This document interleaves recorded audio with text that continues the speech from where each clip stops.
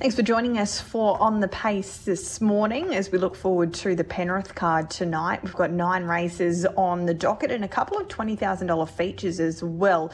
The Penrith Futures Final will be race number 4 on the card. Heats were run for both of these races last week, and the Penrith Futures Ladyship Final for the mares, the fillies and mares, will be run as race number 5, which will be the first leg of the quaddie as well. So those 2 races sure to be hotly contested, and good to see some pretty solid prize money on offer for these, I guess you could call them up-and-coming paces outside of the Metropolitan. When it comes to Metropolitan, it's still the Metropolitan region, so to speak, but outside of Menangle. We unfortunately lost Bathurst last night due to some pretty significant rain in the area and that having an effect on the track. So we will be hoping to hopefully get a collect tonight at Penrith to maybe make up for that. We're also looking ahead to Saturday night at Menangle because it is a great card of racing. We've got the regular 8 race slots, but we've got a Group 2 trotting feature over the 3,000 metres, the Garrard's Tony and Jill McGrath Trotters Cup, and also the return of King of Swing in the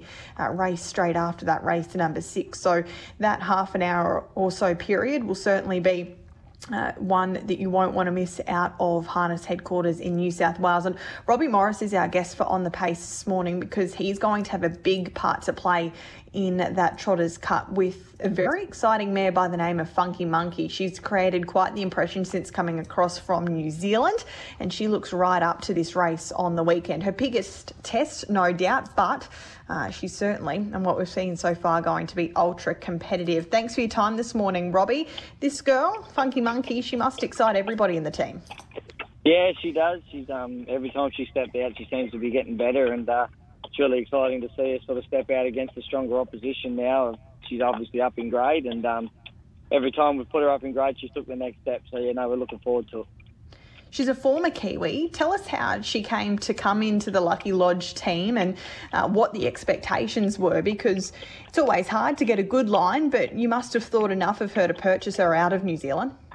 Yeah, look, when John Green and actually Alex Smith sort of pointed her out to me on one of Stuart Valentine's emails, I had a look at her and she seemed to sort of have it all there, but she just wasn't quite putting it together. She missed away a couple of times. She just looked a little bit immature, and I sort of done a bit of research on her and had a look at her and talked to Brad Williamson. And, the Williamson family in New Zealand are renowned for breeding good trotters, and they're very well educated. And, we were lucky enough to purchase her, and she's owned by a really good group of people, and, they're really enjoying her.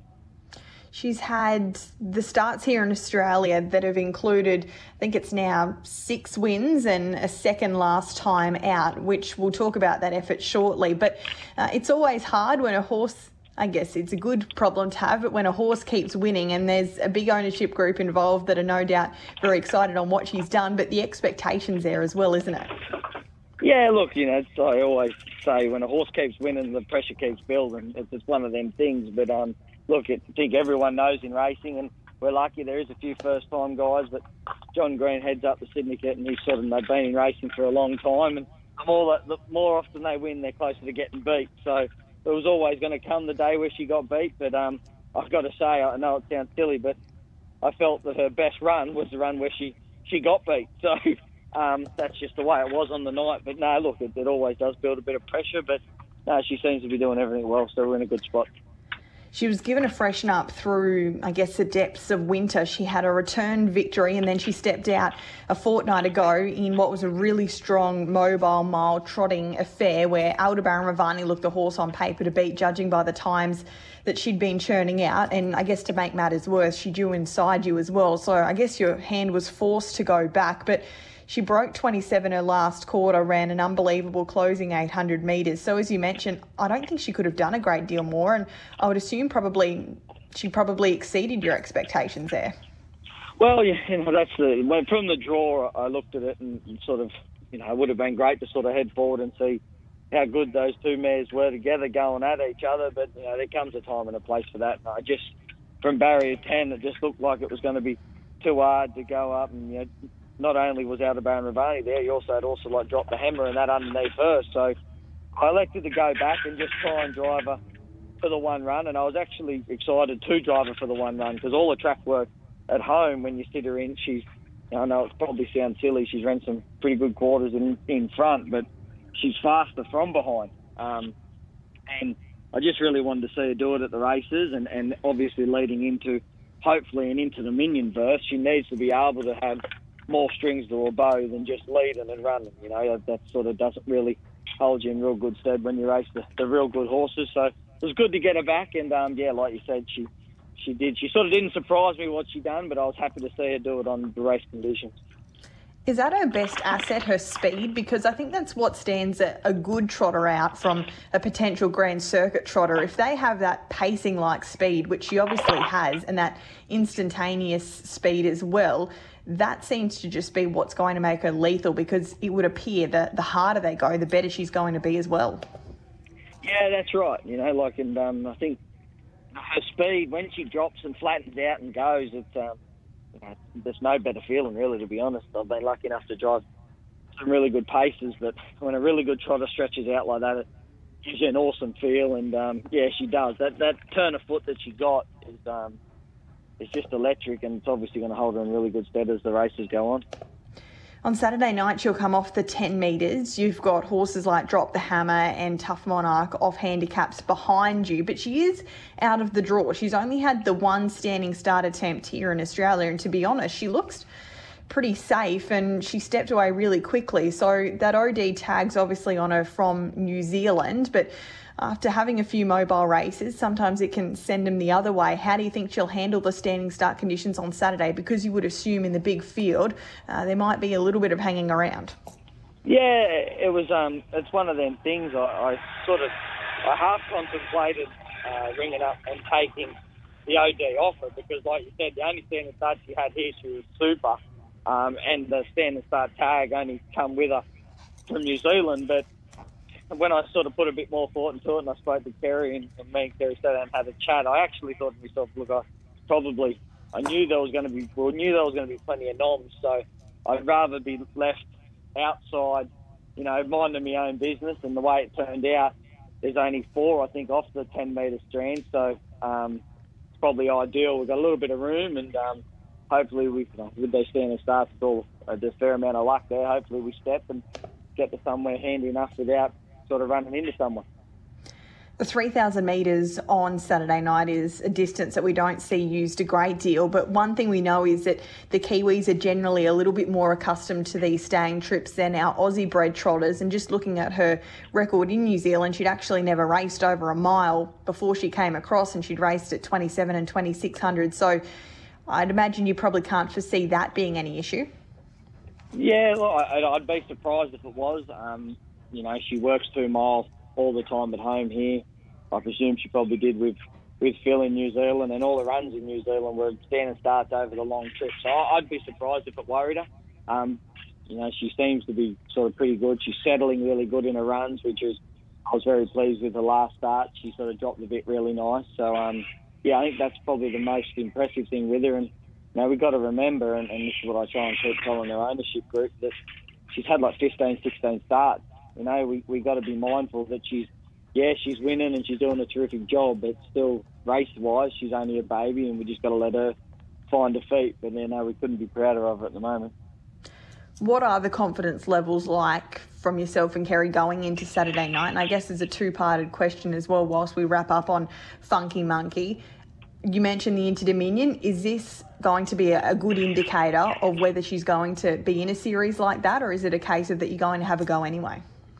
Oh, look, I think on the rankings that come out yesterday, she's ranked 33rd. So, she's got to, depending on, I think they're only programmed for 2 heats. Has been a bit of speculation that there'd be 3, but you just don't know. But as of right now, if they only run 2 heats, she's not getting in. So the way we look at it, and the way I like to look at it, is she's good enough, she'll win away there. And if she's not, she's not up to it. But I think she's more than up to it. She seems to be really good in herself. And definitely this 3,000 metre race is on the cards for where we want to be in sort of 8 weeks' time. So, I couldn't be happier with the way everything's going ahead. And if we make the Into Dominion, well, that'll just be outstanding. All right, that's race number 5 on Saturday night's card. Speaking of Into Dominion rankings, just having a look at the nominations that filtered through earlier this week. A horse bobbed up that certainly caught my eye by the name of Robin's Playboy, and you're listed as the nominated driver for this Kiwi pacer. What can you tell us about this guy? Is that a hint that he's going to be joining your team, or have you just been engaged as the driver for his New Zealand connections nice and early? No, he's as of right now, and as long as everything sort of goes along well after the New Zealand Cup, he's going to be joining the team. With the Wilson family have been great supporters over the years, sending us Kiwi horses to train. My guy Mac and I'm El Diablo, just a couple that done a really good job at the Metro scene. And this horse has sort of been on the cusp of them sending him over now for probably a season and a bit, but he was doing such a good job. And Ross and his son Chris did an awesome job with their little team right down south. And they wanted to keep him for a couple of New Zealand Cup sort of carnivals because they might not have another one as good as him, and he's done an outstanding job. But it's just probably got to a stage in New Zealand at the moment where there's not a lot of racing for him. I think between last year's New Zealand Cup and this year's New Zealand Cup, he's had like 8 starts, and they live right down south, and it's hard for him to get him anywhere. So I had a good chat to them probably a fortnight ago, and they asked me to nominate him for the Inters, and as of it stands right now, the plan is for him to race in the New Zealand Cup and then get straight on a plane and join our team, which is exciting. Yeah, it certainly is. He's a really, really nice horse, and no doubt his performance last time out, you would have watched that with plenty of interest. That was a cracker. Yeah, he's always sort of done that. He's probably sort of been a forgotten horse, you know. He's raced the best horses in New Zealand a lot, and his speed is unbelievable, and he's done a really good job. And you know, Ross and his whole family done a good job with him, and hopefully he can get through. I think he's in the classic race this Friday night, but once again, I think he's drawn barrier 7 or 8, and Self-Assured's underneath him, and it's a stand, and you know he's always raced the strongest horses. So hopefully he can come over to Australia. It's probably a little bit of a rush for him, especially with our heat. So we're not, we just got to get him here, hopefully he travels good, and hopefully he can. I think he was ranked up in the 33, I think, yesterday, so he's already in. So hopefully he travels well and he can get over here, and then we'll sort of get him ready for the carnival in February, March again. All right, we'll keep an eye on him in his lead up and his road to the Cup as well. Quickly before we let you go, Robbie, you've got a few drives tonight at Penrith, none that overly high in the market, but is there one that you can maybe steer our On the Pace listeners into this morning that you've got a little bit of confidence around this evening? Yeah, I was actually only having a look this morning tea, and there was one there, Money Honey. She probably couldn't win when On the Buzzer was drawn underneath her, but I see On the Buzzer's been scratched, and she comes from barrier 3 to barrier 2. This mare's probably decent enough odds, but it's had no luck of late. She's been drawing barriers 5 and 6 or 10 around Penrith, and just hasn't been able to get to where she can. If she can sort of get to the breeze and sort of run her own race, I think she's probably a knockout blow at probably decent enough odds, but I don't know what she is. But I thought she was racing good enough, and with On the Buzzer out, probably makes it a little bit easier for her. All right, race 6, number 3 tonight at Penrith, Money Honey. Appreciate your time this morning, Robbie. Best of luck tonight and over the next few months as well. No worries, thank you.